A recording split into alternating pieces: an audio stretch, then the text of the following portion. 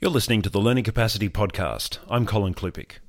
This special edition episode is brought to you by LearnFast in conjunction with Diabetes Australia for Healthy Weight Week 2016. To find out more about the Learning Capacity Podcast, visit soundcloud.com/learnfast, where you can hear discussions on all things learning and the latest in educational neuroscience. To find resources on diabetes-related issues and healthy eating, visit diabetesaustralia.com.au. Healthy weight is always a tricky issue, as everyone will have some kind of opinion on it. In this episode, accredited practicing dietitian Kim Duggan-Larkin of Diabetes Victoria makes it very clear that healthy weight is actually a very serious issue for general health and the avoidance of health issues such as obesity, type 2 diabetes, and cardiovascular disease. Put simply, we can't ignore it. But the good thing is that there are simple things that we can do to help, namely cooking at home more often, watching our portion sizes, and keeping our cooking simple. Let's find out what we can learn about this tricky issue. Kim, thanks for joining us. No problems, Colin. Thanks for having me. It's Healthy Weight Week, and just the name of the week, I must imagine, would send shivers down the spines of some, or perhaps some other unusual reactions, because I think correct weight must be one of the hardest things to talk about, at least objectively, despite all the measures that we can use. Now, it seems that everyone's going to have some kind of a view on this thing. And I'd like to start off with a simple question, which might actually sound overly simple. But is healthy weight actually a serious issue? Well, it's a really good question, Colin. And I think the answer to that is yes, it definitely is a serious issue. We know it's a huge issue in Australia. Weight is only one measure of health, but we do know that being overweight, and particularly being obese, is associated with a range of different chronic diseases. It has really strong links with certain types of cancers and type 2 diabetes and also cardiovascular disease. It also reduces our life expectancy. So whilst it's not, it's certainly not the only measure of health, and you can't just look at someone and say they're definitely, unhealthy because of a certain size. It is definitely a big issue and not something we can ignore. Because you can also be thin or lean and be metabolically unhealthy. Isn't that right? Yeah, that's absolutely right. The effects of exercise and unhealthy diets and just generally being unfit may not necessarily project if you have the genes for staying slender, regardless of how much exercise and other things you do or don't do. You're absolutely right. You can still have certain characteristics that can raise your risk of those chronic diseases and still ultimately mean that you're not particularly healthy. So it's quite true to say that weight's definitely not the only measure of our health. Okay, so for our backyard workout people, there's no point in having the gym in the garage and then saying, oh, look, I can have fast food a few times a week. That's what you're saying? There's always room in a healthy diet for having the odd treat. Fast food a few times a week, probably pushing the boundaries a little bit there. But you can, with a lot of exercise, you can certainly get away with eating higher calorie foods than those of us that don't do plenty of exercise. But yeah, probably not heading to your local fast food joint too frequently. Okay. Now, look, the Healthy Weight website has this lovely comparison. I really like this. It talks about apples and pears, and it compares them in terms of body shape. And the first thought that came in my mind was, wait a second, you can't compare apples and oranges. We all know that. But now we're comparing apples and pears. So clearly, comparing fruits is okay. So the website says that apples, or people with apple body shape, carry fat around their waist, and people with pear shape carry it on the hips, thighs, and buttocks. Now, people might really like apples, but why is it bad to be an apple? Well, it's pretty hard, isn't it, when we get defined by all sorts of things, including cups of fruit and our body shapes. But the main thing is that that apple shape is really about carrying fat around that abdominal or waist area, and we know that it's actually a really strong marker of chronic disease risk. It's a good indicator of total fat in the body, which obviously might distribute itself differently around the body, but it's also a really strong indicator of what we call visceral fat, and this is the type of fat that sort of hangs around our organs and things, like our liver, which is actually quite we don't want to have too much visceral fat because it can be quite inflammatory and put up things like our cholesterol levels and our blood pressure and those kinds of things. So, yeah, it's particularly a dangerous area, if you like, to be carrying too much excess weight. And in terms of diabetes, it's certainly one of the biggest risk factors, because we know that carrying weight in that particular area makes our bodies more resistant to the action of our hormone called insulin, which puts us at a risk of developing type 2 diabetes. So in terms of the shape, just so that people can get an idea, maybe they look in the mirror and they say, well, look, sorry, I don't look like an apple, so I'm just going to let this one go. Can I just put it then in the context of, let's pick males, for example, and the and the classic Aussie gut. I'm thinking of a male who perhaps from behind doesn't look too unusual, like the legs and hips don't look particularly out of whack if you don't look at it too closely. But then as you look from the side and you see the big gut hanging out over the belt line, that's what we're talking about with visceral fat, aren't we? Yeah, so visceral fat you can't sort of see so much sitting at the front there. That's more, the fat around our waist, but it's an indicator of that visceral fat as well as the total fat in the body. So even though someone might look, as you said, fairly slender from behind, if they're carrying that weight around the belly there, then that's the real concern. So when you say when you talk about visceral fat and how it is hanging around the internal organs, just to get some sort of a visual on it, people listening to this might think, well, I'm not really quite sure what that means, other than perhaps the obvious. But should we be thinking about it in terms of that fat actually just crowding out, or even just squeezing out those organs? Is it placing pressure on them? To a certain extent, it can do, yes. There was actually a really interesting and quite gruesome show that Jamie Oliver did with this scientist quite a long time ago, and he actually did an autopsy on a deceased gentleman who was very, very overweight in his stomach area when he died, and all of his organs were actually kind of squished up because of the amount of fat that he was carrying in the area. But you could also see this so-called visceral fat as a coating around all of his organs as well. That sounds horrible. Sorry, I just had to pause there, just as I let that image just take hold in my mind. Yep. It was quite a gruesome show, but very interesting for those of us interested in that kind of thing. So what about age with body shape? Let's just stick with the apples and the pears here for a minute. Mm-hmm. The factor of age comes in. Can I be young and then just say, look, it's all right, I've got some years, I'll deal with this later? Look, to a certain extent, it is true that you can get away with a little bit more when you're young, but the longer that you're carrying this kind of weight, the more damage that it has the potential to do, I suppose. And it's also about the types of lifestyle and things that lead to this kind of behaviour that could be, this kind of sort of fat around the stomach area and things, and being overweight that could be doing other damage as well as actually causing you to be overweight. So it's not just about how it looks on the outside, if you like. It's the other things that are going on. So I guess the one thing. Sorry. I was just going to say. So it really is a thing that matters day by day. Yeah, it certainly does. But the good thing is that you can, even if you lose a small amount of weight, that can have really positive changes in terms of your risk of developing these types of chronic disease and things that we've talked about. So even in someone who's really quite overweight, losing just about 5% of their body weight, which in someone who's 100 kilos might only be 5 kilos, but that can still have a really positive impact on their risk of developing type 2 diabetes and other chronic diseases.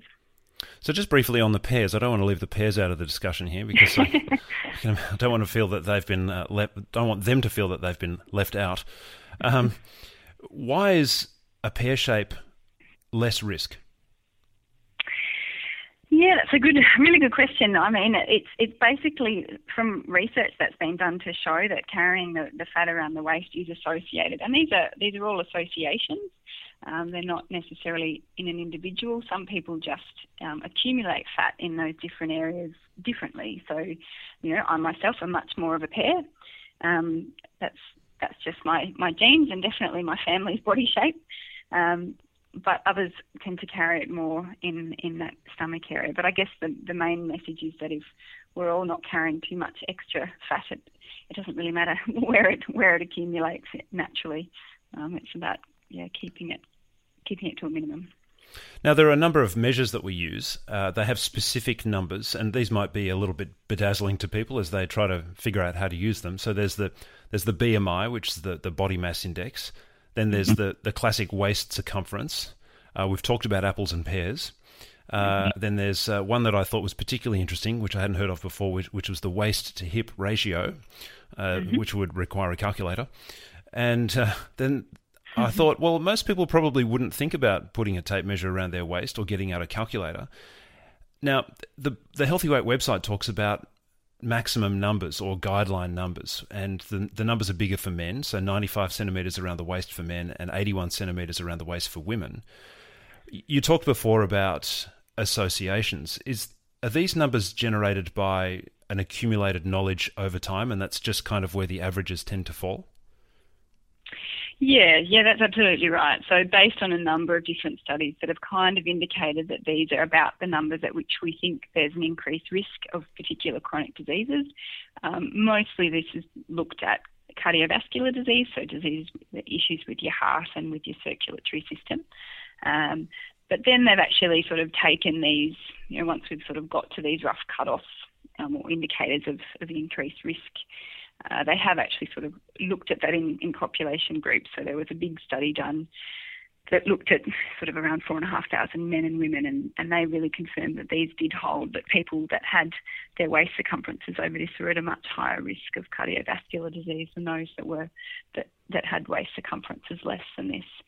But I guess the one thing to say is that a lot of this research is done primarily on sort of Western Caucasian populations. So it's not to say that, just like BMI, it doesn't necessarily hold for everybody, and we do need to look at people as individuals. Now, we often hear about people putting weight on again after they've lost it. What causes that? There's a huge number of things that can cause it. Apart from the obvious, I'm sorry. Yeah. I mean, one of the obvious main things is that people often go on sort of restrictive diets and things that they can't maintain. And then they put some of that weight back on afterwards because they return to their old eating habits, or they reduce the amount of physical activity that they're doing, because it's hard to fit that sort of level of activity and things into people's lifestyles, our busy lifestyles. I guess there's also some other interesting work that sort of shows that our bodies really, we're designed to protect ourselves. So, and that sort of does, we think, sort of hark back to our sort of hunter-gatherer days where it was that kind of feast and famine situation. So if we start to lose weight, our body tries to protect us and actually wants to get back to its sort of happy, what we call set point weight. So it can be really hard to shift that weight because that's sort of where your body feels comfortable and safe. And if you start losing weight, it automatically thinks, oh no, we might be going into starvation here. I need to get back to that. In preparation for our discussion today, I was chatting to a doctor that I know just generally about the topic, and he said that in cases that he'd seen, people who have been overweight for a long period of time and then go on one of these restrictive diets that you were just talking about, in particular things like stomach stapling, because their minds have known themselves to be overweight or that shape for so long, they end up losing the weight, but then they find all sorts of other ways to restore themselves to what their brain knows that they are, as in, this is who I am. My brain thinks that this is who I am, and therefore I must be this shape. Do we know much more about that kind of behaviour? Look, I think it's something that's still being researched. There's a study being done in Sydney that's looking at, so one of the sort of popular diets that recently has been that 5-2 diet, and which has shown some good results. But we know that when people stop doing these things, then they, as you said, they start to put on weight. So they're looking at sort of how you can maintain that. But perhaps, obviously, we can't continue to sort of maintain very restricted diets for a long period of time, but helping people to maintain diets that are sort of just, not going back to what they were eating before, but still having reduced energy intake, but not as restricted as it was previously, and helping them to maintain that physical activity and things to try and overcome those kinds of natural tendencies that our body wants to get back to where we were before. In a moment, we turn to the 3 things you can do to get started towards healthy weight. For more discussion on healthy eating, explore the Learning Capacity podcast archives at soundcloud.com/learnfast. In episode 35, I ask Carissa Wolfe from Diabetes New South Wales if we're eating too much sugar. As it turns out, we could be eating too many of what Carissa calls discretionary extras. But unfortunately, the discretionary extras are taking over, and 42% of the daily intake was actually coming from these, non-nutritious foods. I love that term, discretionary extras. I'm thinking there's a whole new line of biscuits for that one, I reckon. New Arnott's discretionary extras. How about that? Do you reckon that sort of rolls off the tongue? Well, I think it's interesting when you look at the language of food as well, because I think... Coming back now to our discussion with Kim on healthy weight. Well, clearly we can't talk about healthy weight without actually talking about the food, and this might be that much more interesting for other people. And, of course, at the Learning Capacity podcast, we'd like to talk about how we can learn about a great many things. So let's learn about eating at home, or eating the right foods. And, all of a sudden my appetite has grown. Let's talk about 3 things in general. I'll just mention them now, and then we'll talk about them in detail. So the first one is cooking at home more often. The second one is portion sizes. And then the third one is, can cooking at home be simple? So the first one, clearly there's a link between weight and what we eat. So just leaving weight aside at the moment, let's just not think about our weight, but just in general, how should we be approaching food? So very interesting question.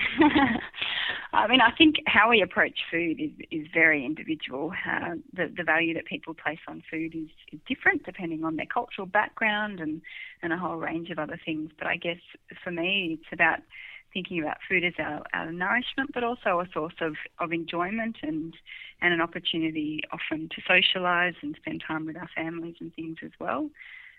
But enjoying our meals and thinking of them as opportunities to nourish our bodies, not just as fuel. So should we be cooking at home more often? Yeah, absolutely. So I think that's one of the things that in our busy lifestyles people have started to lose, and there is so many convenient foods and other things like that out there that often it seems like the easier option to do that. But really, I mean, we only have sort of fairly small studies and things to actually demonstrate the benefits of cooking at home in a scientific way, if you like. But they do sort of show us that, if you cook more at home, you have much more control over what you're eating. You tend to eat smaller portions. Importantly, eat a lot more fruit and vegetables than those that eat out a lot more often, and eat less energy, as well as eating less things that are often added in those foods out, like sugars and salt and extra fat and that kind of thing. What about processed food? I mean, I was in a supermarket just yesterday doing a bit of a weekly shop, and I noticed that I'm just surrounded by packaging and boxes. Now, a lot of people are eating a lot of processed food, even if they're buying it in a supermarket and then taking it home. Is it just about eating at home, or should we be eating home-cooked meals? I mean, people aren't dropping dead all over the place from eating processed food, so what's the balance there? I think the balance is a combination, really. I mean, there's nothing wrong with including some processed foods as part of a healthy diet and using some, shortcut products and things that you can purchase in the supermarket to cook for yourself at home. I guess the issue is that often our processed foods and things like prepackaged sauces and meals and things often have, as I mentioned before, more sugar and salt and fat and things, and they're not as high in fibre and other vitamins and minerals as our fresh whole foods, like our fruit and vegetables and things like that. We often, processed foods often try to replicate those by adding some of those ingredients back in, but one thing that nutrition research really shows us is that nothing's as good as the real thing. We can't replicate the action of, the fibre in fruit by taking a pill or having a glass of a fibrous drink. It just doesn't quite do the same thing. So a little bit of processed food's okay, but eating as much whole food and things from scratch, from the outskirts of the supermarket, is generally a good way to look at it. Thinking about portion sizes, you mentioned before that when people cook at home, they tend to eat smaller portion sizes. Is that because we couldn't be bothered to make more food, or is it because when we eat out, there's just more food being served up, or do we tend to buy more when we're out? How does that work? I think it's generally that the portion sizes when we eat out are that much bigger, and there has been research to show that we tend to eat whatever's put in front of us. It's certainly still possible to eat as much at home if you choose to serve yourself the similar portion sizes to what you get when you're out, but you just have more control over it at home. It still requires people to think about, yes, this is all I need for this meal, and I'll put the rest away for later or have the leftovers for lunch. But generally it's because those portions out are much bigger, and we eat it because we've paid for it, and it's there, and it's tasty. Here's a curly one for you. Let's say that I'm one of these really healthy people. I've got a great weight range, and I just really like eating a lot of healthy food, and I'm eating all the right things, or at least I think I am. Can I eat as much as I like? Even if you're eating all of the right things, we all have a certain amount of food that we need. I guess one thing I would say is you can pretty much eat as many of your colourful vegetables as you like, because they have very little calories or energy in them. But things like our proteins and our carbohydrate foods, like our pastas and potatoes, and then our proteins like meats and things, they have calories in them. So we all have our calorie or energy needs for the day, even if obviously if you're really healthy and really active, your energy needs are much greater than somebody else's. But over time, if you eat in excess of them, then you will start to put on weight. So does the body have any natural defense mechanisms from eating the right foods, as in too much of it? So, if you're eating, let's say you've got a really heavy protein diet for whatever reason, does your body then start to send you some signals to say, oh, look, ease up on the red meat or ease up on the eggs or whatever it is that you're eating to get that protein? Or do we really actually have to watch the balance even if we're eating right food? Well, I think, if we're eating generally healthy meals and things, most of that should look after itself without needing to try and complicate things too much. I guess the main mechanism that the body has is hunger and satisfaction. So, and one of the big problems is that most of us aren't very well attuned to our hunger. We tend to eat a lot out of habit, and okay, it's this time, I therefore think it's meal time, so I'm going to eat, rather than really knowing what our hunger signals and our fullness signals are. And that's really the main thing that our body has to tell us that we've had enough. Do we sometimes misinterpret hunger for a lack of hydration? Could we just have a glass of water to ease the pain? Yeah, absolutely. So being dehydrated and not having enough fluid often does turn up as feeling hungry. So certainly if you think you've probably eaten enough, then definitely have a glass or two of water before going for another snack if you think you've had enough otherwise. But I think also we tend to, we can sometimes feel hungry because we expect to be hungry at a certain time when it's not necessarily that we may have had quite a large meal, and that might be keeping us going for longer than we think. Turning now to the simplicity of cooking, some people might just say, look, I just don't like to cook.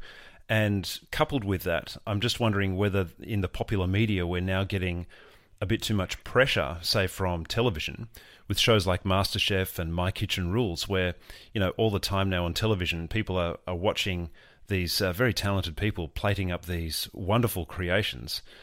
And we're sitting there going, well, I either don't have time to do that, or I can't do that, or I don't really feel like doing that. Does home cooking have to be difficult? No, absolutely not. Obviously it would be lovely if we could all go home and whip up meals that looks like they came out of from one of the master chef cooks, but it certainly doesn't have to be that difficult. The main thing is to base your meals around vegetables, and your vegetables don't have to be, they don't have to be from the local farmer's market, or you don't have to have gone and sort of foraged for all sorts of weird and wonderful things. you can just focus on things that you can cook quickly and easily, either in the microwave or steaming, focusing on sort of lean protein. So, a small portion of meat or fish or chicken with your meal, and then a small portion of some sort of whole grain carbohydrate foods or starchy foods like your potato and your pastas and things like that. But everyone has to come up with some meals that suit their taste preferences as well. But there's certainly heaps of really quick meals that you can have at home. Things like even things like eggs are a fabulous quick meal to have at home. People think of eggs as a breakfast food, but there can be really, really quick dinners on the go. Things like just having some pre-done sauces and things to pop on some chicken and grill or steam those with some vegetables. So there's a heap of really quick and easy things that you can make. Now, you mentioned microwaving vegetables before. I'm led to believe that microwaving vegetables is okay. So I've heard some people say that you tend to cook the goodness out of them. What's the truth surrounding that? Yeah, so there is certainly some truth to the idea that you can lose some of the vitamins in vegetables by the cooking method. So if you overcook them, and you can do the same if you're boiling them or steaming them. The main things that you tend to lose are things like vitamin C, and really. Whilst it's better to have, just slightly crunchy vegetables to minimise how much you've lost, if you're eating enough of them, if you're eating enough fruit and vegetables, the small amount that you'd lose in cooking is really insignificant. Let's say that people listening to this podcast are thinking, all right, I think healthy weight is important. I think I've got an issue. I think I need to do something about it. Okay, I'm going to cook at home. I'm going to watch my portion sizes. I'm going to try and keep it simple. I don't know where to start. What would you say to a person like that? Well, I think one thing to do is to really have a think about where you want to be with your weight or where you want to be with your eating, and set yourself a small goal to start with. So that might be, if you're someone that doesn't cook much at home at the moment, that might be, okay, this week I want to try and cook at home 3 times for the week, and then set yourself a plan as to how you can achieve that. That might be deciding what you're going to cook for each of those 3 meals, and then going out to the supermarket to get the ingredients for that. Could also be that you need a buddy, someone to come on board with you to help you out. So that can also keep you accountable to your goal. So hopefully that might be your partner or your family that live with you that want to help you achieve that goal of having those 3 meals at home that week, and they can help support you. Well, here's a thought. Your buddy could then actually have dinner with you. Absolutely, which, as we said right at the beginning of the interview, I mean, for me particularly, that social aspect of sharing a meal and things is really important as well. Well, particularly given the fact that we talk about TV dinners, maybe it might be a nice thing to do a complete lifestyle change and say, well, look, for a few nights a week, I'm going to grab my buddy and we're going to go shopping together, and then we're going to eat together, and maybe not even have the television on that night. I mean, there's a wild thought. Yes, yep, revolutionary possibly. But I mean, we do often, we do get in the habit of eating in front of the TV, and that can often be what we call mindless eating. So we're sort of eating because we're in the habit of nibbling as we're watching TV, or having our full sort of dinner meal in front of the TV, and you're not paying attention to those natural hunger and fullness signals that we talked about earlier when you're doing that. Yeah, there's a real proactive nature about eating with a buddy and going shopping with a buddy, or at least being accountable to a buddy, that I think would really help to shift the overall focus. Yeah, absolutely. I think and you can, if you like, you can even sort of introduce that element of competition. Sometimes it's that accountability and knowing that you're doing it with someone else, and that if you decide to go for the takeaway, then it impacts that other person as well. So it can really help with the motivation. Kim, this all sounds like very tasty advice. Thanks so much for your time. No problems, Colin. You've been listening to the Learning Capacity Podcast, brought to you by LearnFast. For more discussion on learning and educational neuroscience, visit soundcloud.com/learnfast. For more information on diabetes-related issues, visit diabetesaustralia.com.au. I'm Colin Klupik. Until next time, bye for now.